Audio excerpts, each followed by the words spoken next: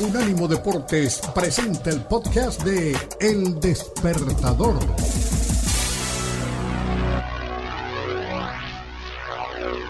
Deportes presenta Kenneth Garay y Daniel El Puma Reyes en El Despertador.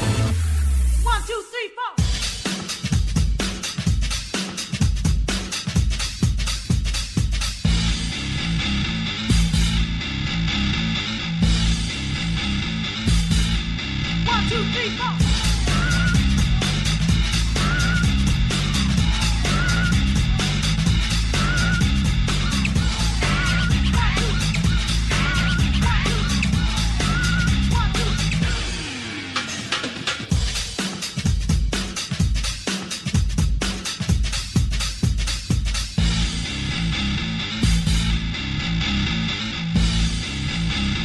Hola, ¿qué tal? Buen día, con mucho gusto los acompañamos, aquí estamos. Hoy es viernes, perfecto.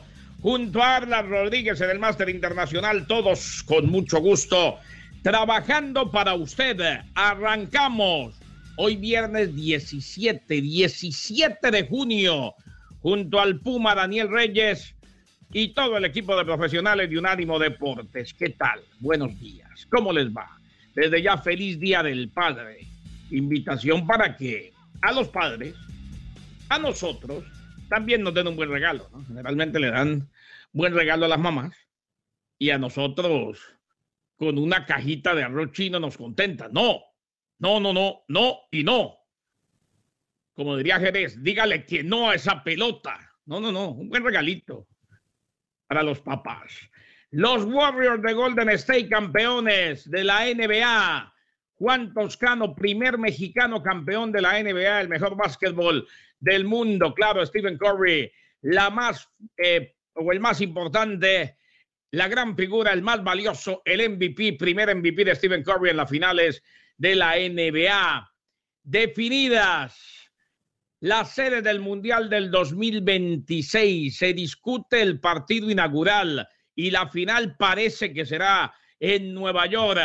Argentina, Uruguay, Chile y Paraguay buscan el Mundial del 2030. Sí, del 2030. O sea, ya estamos pensando en el 26 y en el 30. 26 y en el 30, cuando todavía estamos pendientes de lo que pasa en este Mundial de Fútbol que se juega en el mes de noviembre, entre noviembre y diciembre.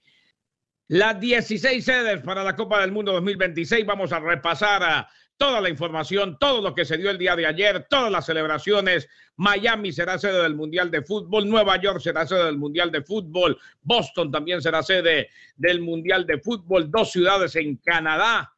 Y claro, tal y como se pensaba, el Estadio Azteca será sede de la Copa del Mundo, Monterrey también, Guadalajara también. Los Yankees de Nueva York vuelven a ganar, le ganaron a los Reyes de Tampa Bay. Sacaron de la apertura ante Rey San Luis Severino, fue puesto en la lista de lesionados, fue puesto en la lista de COVID-19, que sigue dando, claro, ya vacunados y diferente, pero sigue dando.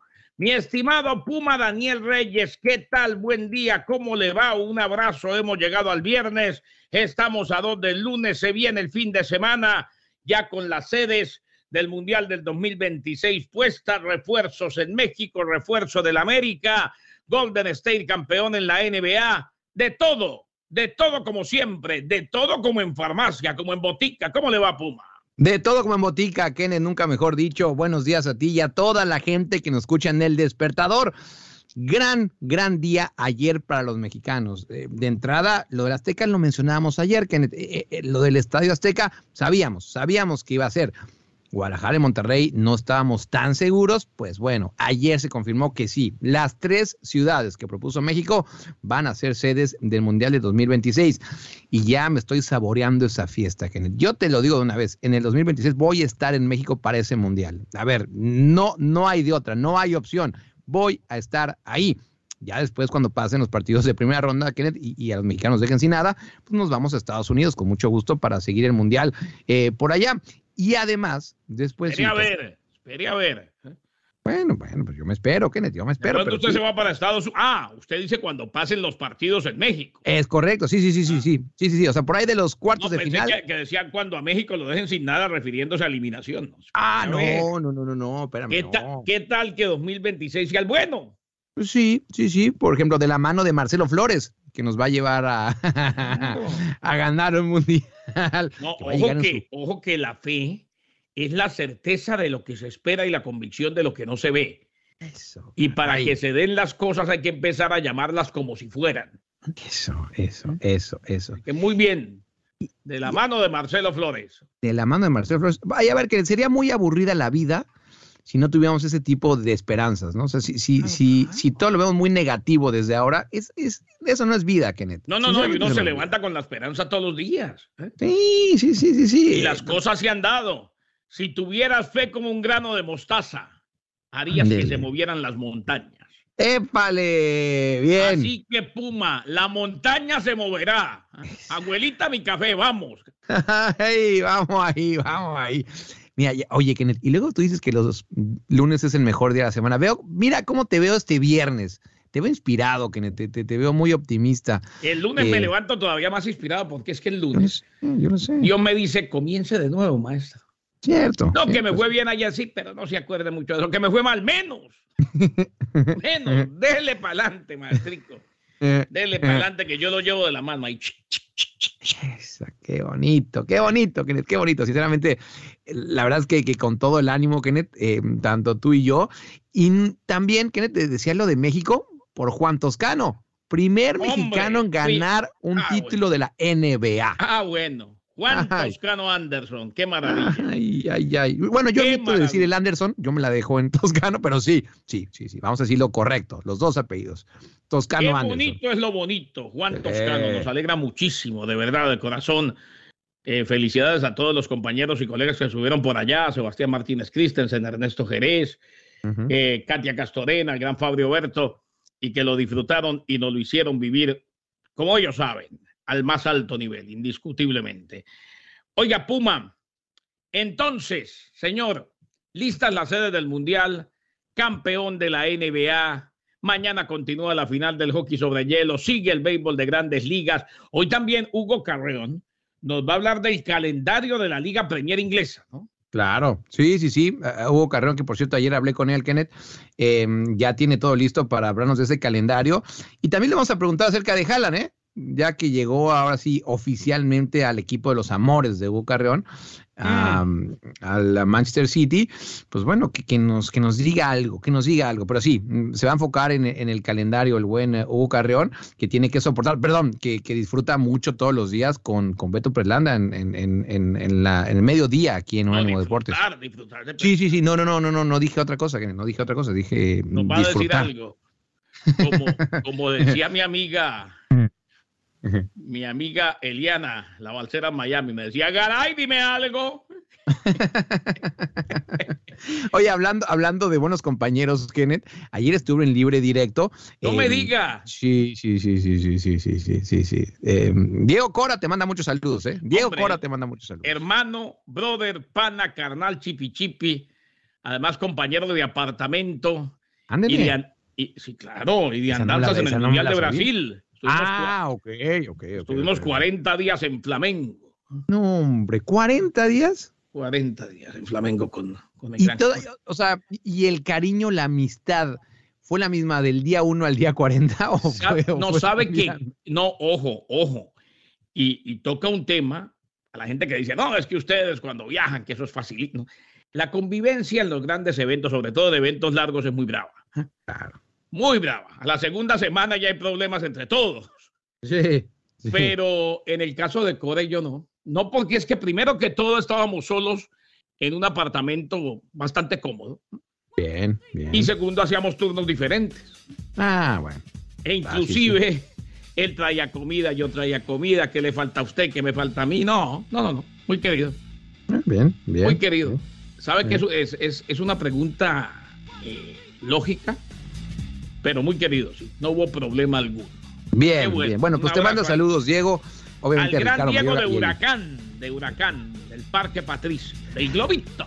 Les tuve que enseñar un par de cosas en libre directo. Creo que andaban un poquito flojitos, así que... No, hay que educarlos. Pues sí, hablar que las cosas como son. Las cosas como son. Uno llega y los educa. Pues sí. Los baña, les corta las uñas, les echa champú, ¿no? Para que queden listos, ¿no? Ay, vaya que los dejé, Kenneth, listísimos. No, quedan listos para la obra, definitivamente. Sí. Como debe ser. Se mueve el mercado mexicano. Oiga, que la UEFA ya le habría reclamado, si se quiere, entre comillas, al Paris Saint-Germain. Ya le habría pedido cuentas al PSG, se lo vamos a contar.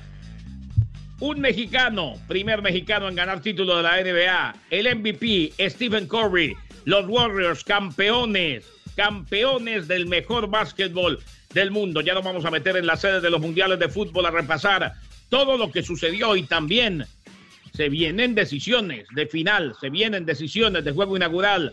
Lo tenemos todo, el despertador con el Puma y Garay, somos Unánimo Deportes. Buen día, arriba los corazones. 1, 2, 3, 4.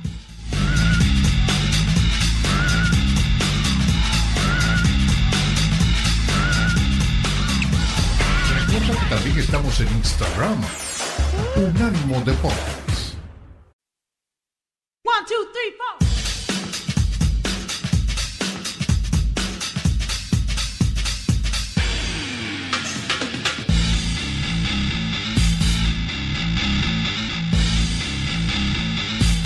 El despertador con el Puma y Garay, somos Unánimo Deportes Radio. ¿Qué tal? Buen día, bienvenidos, aquí estamos.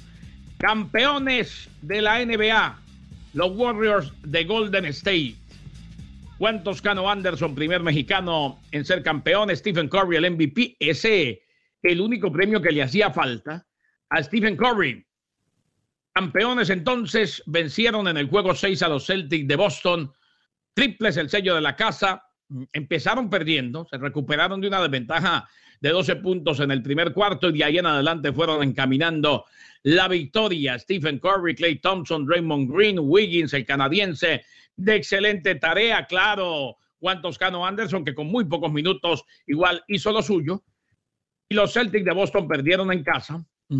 Estaban contra la pared los Celtics, sabían que necesitaban ganar para forzar un séptimo y definitivo. Eso no se dio. Y los campeones son los Warriors de Golden State. Claro, el mejor equipo del año, quizás uno de los 4 o 5 mejores equipos del año. Llegó un momento en la NBA en que eran tantos los equipos talentosos, los equipos de buen nivel que llegaban a los playoffs, que no teníamos claro quién era el gran favorito. Los Celtics de Boston dieron la curva ascendente en el momento justo y terminaron ganando el este, y los Warriors de Golden State se terminaron llevando el oeste y el título de la NBA. Así pues que todo es celebración para los Warriors de Golden State y el equipo que dirige Steve Kerr. Uno no se imaginaba o no recordaba, más que imaginarse no recordaba, que Stephen Curry no había ganado título de MVP en finales de la NBA. Lo hizo. En esta ocasión se le dio primer trofeo de jugador más valioso de las finales de la NBA. Para él fue su 4º campeonato y este era el único honor que se le había escapado. 11 votantes de los medios de comunicación eligieron a Curry como el MVP. 34 puntos, 7 asistencias, 7 rebotes. Factor decisivo de la serie. Le dio 30 o más en 3 juegos consecutivos en Boston. El último oponente en hacer eso en la postemporada fue LeBron James en el 2017. Curry promedió 31 puntos, 6 rebotes, 5 asistencias. Disparó 48% desde el campo, 44% desde el rango de 3 puntos. Ayer anotó 3 triples en el tercer cuarto, incluido uno con 6-15 por jugar en el tercero, que empujó a los Warriors por 22, cuando celebró señalando su dedo anular y Boston pidió tiempo muerto. Curry, para él el juego 6 fue un juego heredado para el armador, el tirador de triples más prolífico de la NBA. Ahora tiene 4 anillos, 2 MVP de la liga, 2 títulos de puntuación, un MVP de las finales y un MVP del juego de estrellas. Está en un legendario club. Ya, lo puso esto en un legendario club que incluye solo a Michael Jordan, a LeBron James, a Will Chamberlain, a Kobe Bryant, a Kevin Durant y a Shaquille O'Neal, como los que han ganado un MVP, MVP de las finales, MVP del juego de estrellas y un título de anotación, de anotador. Así pues que entra en un club de élite. Qué bueno que hemos visto a este legendario Stephen Curry, mi estimado Puma Daniel Reyes, y a un equipo como los Warriors de Golden State, que cambiaron el estilo de juego de la NBA, que basaron su ataque y sus victorias en tiros desde el perímetro, que nos hicieron olvidar o de pronto descartaron o dejaron en un segundo plano el hecho de que la NBA se gana bajo los tableros y la ganan los gigantes, y justo cuando parecía que volvíamos a esa tendencia, pues aparecen los Warriors y nos recuerdan que con ese estilo se sigue ganando en la NBA. Es así, Kenneth. Y además me quedé pensando algo que decías, lo del MVP de Stephen Curry. Yo había asumido que en algún momento, Kenneth, en alguna final había sido MVP.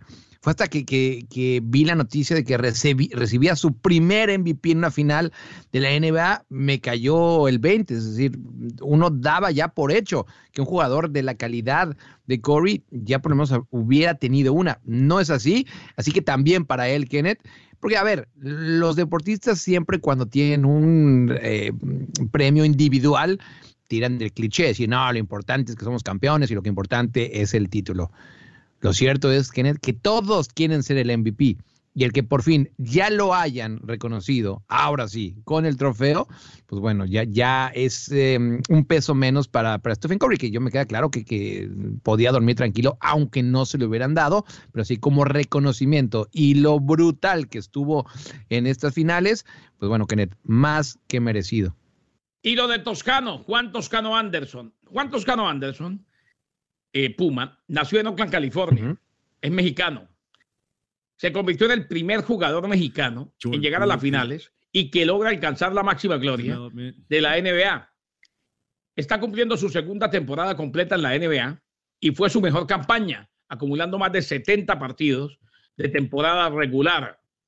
En las finales, Toscano, que además es aficionado de Tigres, no tuvo un rol protagónico. Bueno, no todos son perfectos, Kenneth, no todos son perfectos. No digo, pero es un triunfo también para Tigres, ¿no?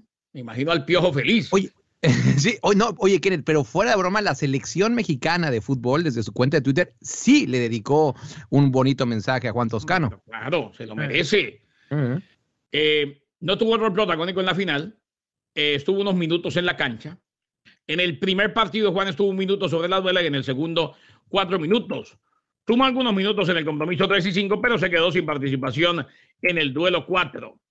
Se convirtió hace unos meses en el primer mexicano en participar en el concurso de clavadas de la NBA. Toscano, recordemos, lució los colores de la bandera de México y fue uno de los protagonistas de la noche, finalizando en el segundo lugar de la competencia. Se le dio a Juan Toscano y amanecemos con campeones, los Warriors de Golden State en la NBA, el mejor básquetbol del mundo. Otro equipo de leyenda, otro equipo de época, otro equipo que definitivamente tendremos ahí para contarle a nuestros nietos que lo vimos. Estos Warriors de Golden State, de los Splash Brothers, de Stephen Curry, de Klay Thompson, de Draymond Green, ahora del canadiense Wiggins, y también en este título que puede ser el último de una dinastía, con un mexicano, Juan Toscano Anderson. Título para los Warriors, Pumas, y estamos. Sí, la verdad, Kenneth, que una final de la NBA que estuvo bastante pareja, y a final de cuentas yo pensé que se iban al 7º juego, Kenneth. Bueno, pues nos quedamos en 6, pero son dignos ganadores. Y lo decías, los colegas que estuvieron por allá, tú mencionabas ya los de ESPN, también Carlos Justice, nuestro amigo que estuvo acá cuando entró desde Tokio, de Telemundo, anduvo muy presente. Y lo de Juan Toscano, yo me quedo con eso, Kenneth. Le ganó a Al Horford ese duelo entre latinos, entre hispanohablantes, y bueno, pues ni hablar, Kenneth. Tampoco es que la va a pasar muy mal Horford cuando llega a su casa y ve a quién lo está esperando para sí, consolarlo. Menos él. Sí. Menos él. Él dice, tengo la bendición de Dios, tengo salud, llama al banco, chequea la cuenta. ¿Y quién me espera en la casa? No, yo gané. Hombre, no. Es más, gané más que Toscano. Oye, yo no sabía, por cierto, que el Tano Calabresi era fanático de los Warriors. A eso iba. Estoy viendo aquí al Tano, el Tano Calabresi en el Twitter, Alejandro Calabresi, y dice que bien informado, eres espectacular, una cantidad de cosas. Pero pone ganado mi World. Oye, de verdad que el Tano se le sube a cualquier cosa, ¿no? Yo tenía entendido que iba a los Lakers, pero mira, bueno. No, yo me imaginaba que de pronto por donde estudia el hijo, en la final le iba a los Celtics. Ok, no. De los Warriors. Y por donde vive el Miami Heat, ahora le dio por decir que son los Warriors de Golden State de toda la vida. Me lo imagino. Cuando niño en Buenos Aires, preguntándole al papá cuando lo traía a un partido de los Warriors de Golden State. Ay, caramba. Ay. Volvemos. El despertador con el Puma y Garay. Tenemos mucho más. Aquí estamos en esta mañana de viernes 17 de junio.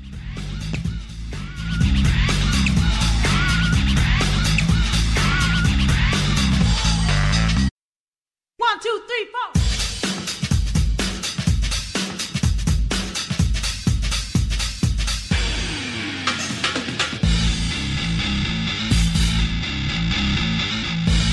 El despertador con el Puma y Garay. Buenos días, somos Unánimo Deporte Radio. @Barracudo, @Kenneth_Garay en el Twitter. Ya nos vamos a meter en todas las sedes de la Copa del Mundo. Ayer hubo celebración en muchos lados, definitivamente, y de eso se trata. Mientras tanto, ya cerrando con el tema de la NBA, aunque tendremos mucho más durante todo el día y lógico, al mediodía en Sin Filtro, los Warriors campeones. Uno de los que habló fue Klay Thompson.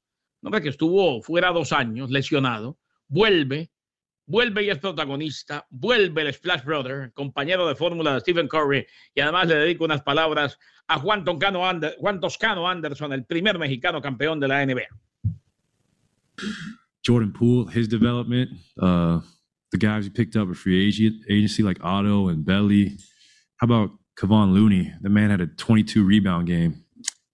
Just all around, all down the board. And this was beyond the guys who got big minutes in the playoffs. Guys like Juan Toscano and Damian Lee, who were ready when they were called upon and won us big games in the regular season. So this was a collective effort, and strength in numbers is alive and well.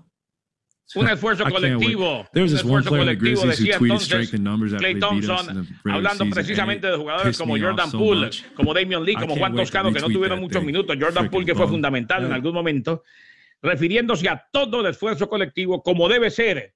Y claro, en las finales no tuvo mucho protagonismo, pero en la temporada, sobre todo al principio, Juan Toscano tuvo más minutos y tuvo buenos partidos en Golden State. Yo le decía que escuchaba hace pocos días una entrevista en la que habló con Pablo Viruega y habló con Sebastián Martínez, 2 diálogos consecutivos, y él decía, yo nunca tuve la obsesión de la NBA. Yo quería jugar al baloncesto a nivel profesional donde fuera y tratar de rendir a mi más alto nivel. Hoy es campeón de la NBA. Nada más y nada menos, Kenneth. Y es que es así. A veces cuando no te lo esperas, Kenneth, te vienen las cosas. Claro, hay que trabajar muy duro. Y Juan Toscano, vaya que lo hizo. Pero esa ilusión de poder vivir de lo que te gusta, y eso es a lo que hace referencia Juan Toscano, que él quería jugar al máximo nivel, y bueno, donde sea, pues mira, Kenneth, si realmente disfrutas lo que haces, ve lo que puedes lograr. Y bueno, Juan Toscano está ahí, y buen español el que mencionas, el que habló en esas entrevistas, el jugador mexicano. Claro, o sea, lo habló bien. Tiene un poco de acento, lógico. Él nació y se crió en los Estados Unidos, pero lo habla bien. Inclusive tiene dichos, tiene modismos mexicanos. Muy bien. El gran Juan Toscano Anderson. Hermano, ya eres mexicano. Él siempre ha sido mexicano. Juan Toscano siempre ha sido mexicano. Ah, no, claro. Él sí, él sí. Él no lo adoptamos. Ese es de la casa de toda la vida. Él sí ya era. Además que hijo de mexicanos en los Estados Unidos, así haya nacido acá, es mexicano por nacimiento. Claro. Es mexicano por nacimiento. 16 sedes para la Copa del Mundo. En el próximo segmento nos metemos de lleno en todas las sedes mundialistas y les contamos. Lo que sí hay que decir, a ver, es que Gianni Infantino, había quienes daban como un hecho que el partido inaugural iba a ser en el Estadio Azteca y que la final iba a ser en Nueva York. Bueno, después de ayer nos dimos cuenta, primero que todo, que eso no está definido y que no es ni tan seguro lo uno ni tan seguro lo otro. Claro, también puede ser un comentario diplomático de Infantino. Yo me atrevo a decir que el partido inaugural va a ser en el Azteca y que la final, como estaba programada, va a ser en Nueva York. En todo caso, dejó abierto el panorama Gianni Infantino. Sí, lo dejó abierto, Kenneth. Se esperaba, aunque no se sabía con certeza, si ayer iban a mencionar y ya iban a decidir dónde se iba a jugar el partido inaugural y la final. Pues bueno, Infantino dijo que se van a tomar el tiempo y bueno, obviamente Kenneth les dio las gracias a absolutamente todos y que van a escoger las mejores ciudades para el primer y último partido. A ver, ya tiró luego de cliché diciendo que todos van a ser espectaculares, pero a ver, Kenneth, sinceramente, los más importantes son esos: inauguración y partido final. Hay un rumor que indicaría, Kenneth, que se darían partidos simultáneos en el de y la inauguración. Sí. Una inauguración tripartita, que llama. A mí eso, Kenneth, a ver, tienen que tomar una decisión. Eso de intentar quedar bien con los tres países, yo no lo veo bien, sinceramente. Pero es que lamentablemente ese es el mundo de hoy, Puma. Pero es horrible, horrible. Sí, estoy de acuerdo, pero todo el mundo quiere quedar bien con todo el mundo. No, acá no se va a poder. Bueno, lo van a intentar, Kenneth. Y si malinterpretan la inclusión. Inclusión no es poner a alguien porque simple y sencillamente es de un grupo. No. Inclusión es buscar los más calificados de todos los grupos y darles la posibilidad de. Pero bueno. Claro. Y a ver, Kenneth, sinceramente, el Estadio Azteca teniendo la inauguración, eso sería algo espectacular. Y ya sería bueno, de entrada va a ser el tercer mundial del Estadio Azteca. El tercer mundial, Kenneth. Un estadio donde vio coronarse primero a Pelé y después a Diego Armando Maradona. Yo sé, Kenneth, que en 4 años no vamos a tener ni a un Pelé ni a un Maradona. A ver, yo creo que no. Pero mira, queda de manifiesto que en ese estadio, los más grandes de este deporte dejaron. Puede ser el último mundial de Messi, ¿eh? Puede ser, Kenneth, puede ser. Uy, a ver, 4 años. Digo, si no es este, ¿no? Sí, no, claro. Llegaría Messi, Kenneth, ahorita te digo, de 30 porque él cumple, hay que recordar que cumple en junio. Entonces cumple durante el Mundial, 24 de junio, el mismo día que mi mamá, por cierto, en una semana. Tiene 34 ahora, Kenneth. Para ese entonces 38, empezaría 38, pero durante el Mundial cumpliría 39. No es descabellado, ¿no? No, pero... O sea, tal vez ya no sea titular, sí, pero muy seguramente si está activo, lo pueden llevar. la manera de que juegue. Sí. De eso a que sea la figura de Argentina en 4 años, ahí sí lo veo muy difícil, casi imposible, pero de que va, sí lo podrían llevar, sí. Fue el propio John de Luisa, el presidente de la Federación Mexicana de Fútbol, quien comentó que se tiene considerado el proyecto aquel de la final o de la inauguración tripartita. México debe pelear la inauguración con Canadá, que solo tuvo 2 ciudades, y Estados Unidos, que albergará el Mundial en estadios de la NFL con todas las necesidades y comodidades para los aficionados. Planea remodelación en la Azteca, que se inicia el próximo año. Se espera pueda cumplir con todos los señalamientos de la FIFA. Primer estadio del mundo, como decía el Puma, en tener 3 inauguraciones de Copa del Mundo donde se le dé. Mundial México 70, México 86 y sería la del 2026 que todavía no se define. Así están las cosas. Ayer, qué bueno que se le dio a Miami, hombre. Yo recuerdo lo tristes que nos pusimos. Apenas llegábamos en aquella época a Miami y nos dimos cuenta que no iba a haber mundial en Miami en el 94. La gente pegó el grito en el cielo. Bueno, ahora hay mundial en Miami y ojalá que los mayamenses lo disfruten en una ciudad maravillosa de la cual siempre sentiré mía y guardaré gratísimos recuerdos. Y qué bueno que ciudades como Seattle van a tener una Copa del Mundo, porque definitivamente la afición en Seattle es un capítulo aparte. Al volver... No tengo buenos recuerdos, Kenneth, de la afición de Seattle. Déjame te cuento. Sí, usted no. Oye, Kenneth, ¿quieres escuchar en 30 segundos al Chucky Lozano? Hablando justamente del Mundial. A ver qué dijo el Chucky Lozano. Venga, el Chucky. Qué honor tenerte aquí, qué momento para México, tercera vez en ser sede de una Copa del Mundo. What an honor for Mexico to be host of a World Cup for a third time. Sí, yo creo que es algo muy, muy bonito, muy importante para el país, el tercer mundial, y creo que es el único país que ha tenido 3 mundiales. Entonces la verdad que eso es muy, muy, muy bonito para la afición mexicana, que siempre está en los mundiales, siempre es importante. Entonces yo creo que va a ser algo extraordinario. Ahí estaba algo de lo que le decía a nuestro amigo y colega Andrés Cantor, el Chucky Lozano. Señores, volvemos. Al regresar, repasamos todas las sedes de la Copa del Mundo. Ya están listas las sedes del Mundial de 48 equipos, se lo contamos.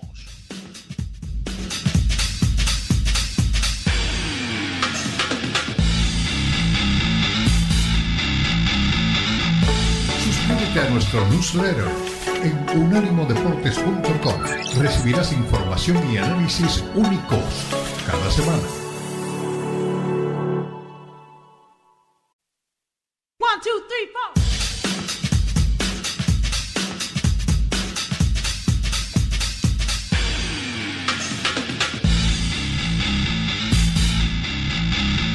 Seguimos con mucho gusto. Confirmadas las ciudades del Mundial 2026.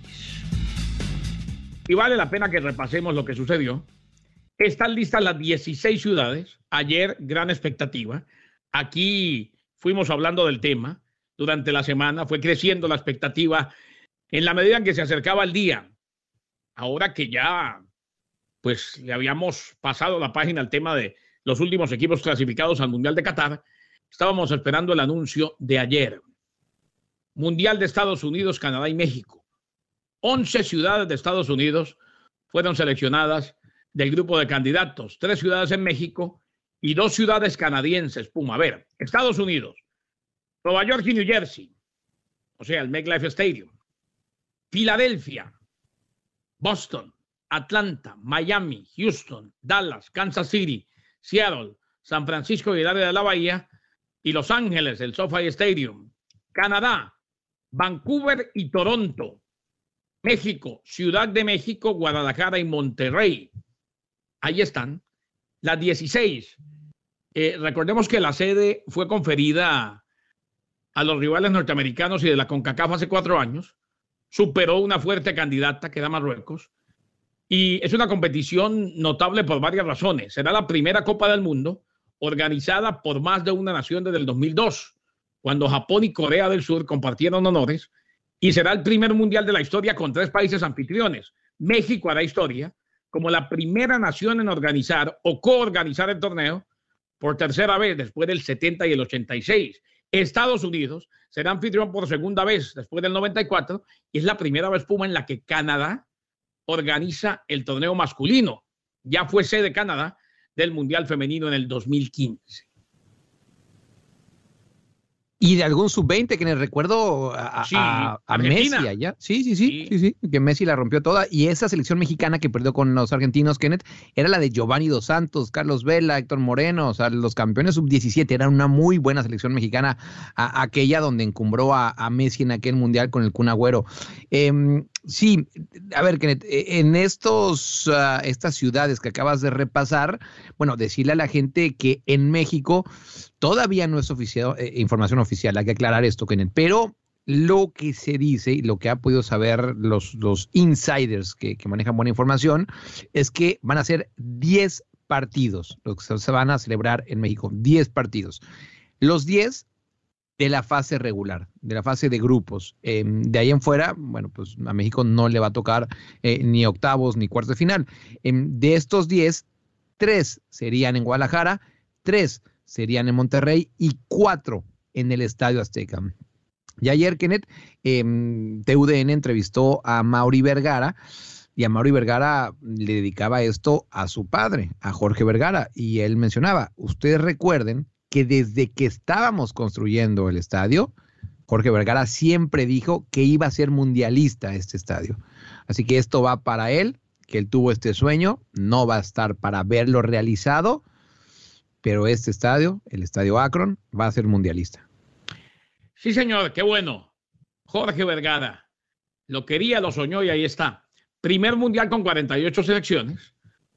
Recordemos que la votación de la FIFA fue en el 2017 para ampliar el número de equipos participantes con respecto a los 32 actuales, que fue la norma desde Francia 98. En este nuevo formato, 16 grupos de 3 equipos, con los 2 mejores equipos de cada grupo avanzando a una ronda de 16avos, partidos eliminatorios hasta la final. En total se disputarán 80 partidos entre las 16 sedes. Estados Unidos como anfitrión de 60, cuartos de final, semifinales y final. México y Canadá, 10 encuentros cada uno, como lo decía el Puma. Las sedes en los Estados Unidos. Hombre, qué bueno va a ser ver el Lumen Field de Seattle como sede de esta Copa del Mundo, sobre todo por la afición de Seattle, Puma. Y es que en Estados Unidos, si hay una afición que se lo merece, es la de Seattle, donde hace, y más allá de lo que pasó ante Pumas, donde hace mucho tiempo, mi estimado Puma Daniel Reyes, se vive el fútbol como tal, inclusive el clásico con los Timbers de Portland, es para mí, yo creo que para la gran mayoría, el clásico más notable, el clásico de más colorido y pasión en el fútbol de la Major League Soccer.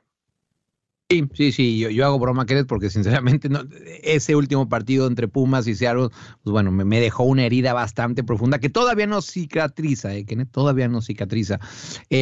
Pero, a ver, y ya hablando en serio y objetivamente, yo pocas veces he visto un campo que pese tanto en la MLS, aclaro, en la MLS, como lo que pesa el de Seattle. Así que sí, es, Kenneth, me parece que justicia. A ver, a los que no les tocó, ya por ejemplo veo en Twitter a Carlitos Ochoa que nos está reclamando, bueno, no a nosotros, sino a la FIFA. Claro, siempre hay desilusión para aquellas ciudades que tenían por lo menos esperanza de que fuera ahí un partido y que no les tocó, pero pues Kenneth, a final de cuentas fue así y mira, me parece que fue justo a final de cuentas. Sí, porque no habrá mundial en Washington, D.C., así como les decía al principio, en Miami, en su momento, para el Mundial del 94, se esperaba que fuera sede y no lo fue. Qué bueno va a ser ver el Mundial en el Mercedes-Benz Stadium, en Atlanta, Georgia. Un escenario espectacular que ya ha albergado partidos de fútbol. Qué bueno va a ser ver la Copa del Mundo en el estadio de Miami, en el estadio de los Miami Dolphins, en Miami Gardens, en el Hard Rock Stadium. Un lindísimo escenario. Claro que no se va a jugar en la actual casa ni en la próxima casa del equipo del Inter de Miami, no, se va a jugar en estadios de la NFL que son funcionales y están listos para todos, Puma. Bueno, a ver, Kenneth, es que si hablamos de logística, y otro día, ¿te acuerdas que hablábamos con Kevin Barrantes? Y él nos decía que no veía a Qatar listo para el Mundial, por los hoteles, por lo que veía en la calle, por el código de barras, la aplicación que tienes que tener. Kenneth, si a Estados Unidos le dices, oye, Qatar no puede, y estoy hablando de meses, te lo avientas tú, Kenneth, Estados Unidos lo puede hacer, o sea, no habría ningún problema. No estoy hablando de México ya, México no podría, pero si fueran Estados Unidos, Kenneth, tienen infraestructura, tienen los estadios, tienen todo, absolutamente todo.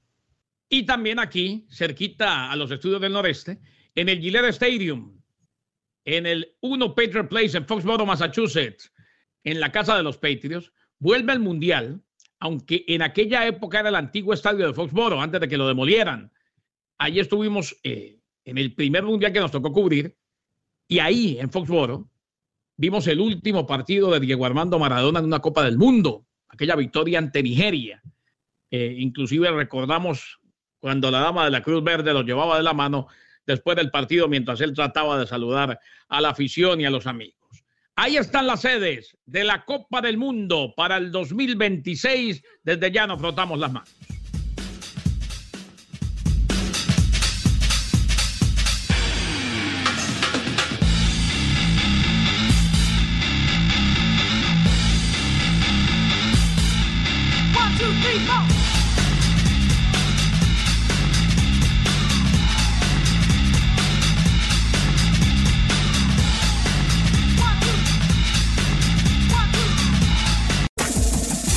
Este fue el podcast de El Despertador, una producción de Unánimo Deportes.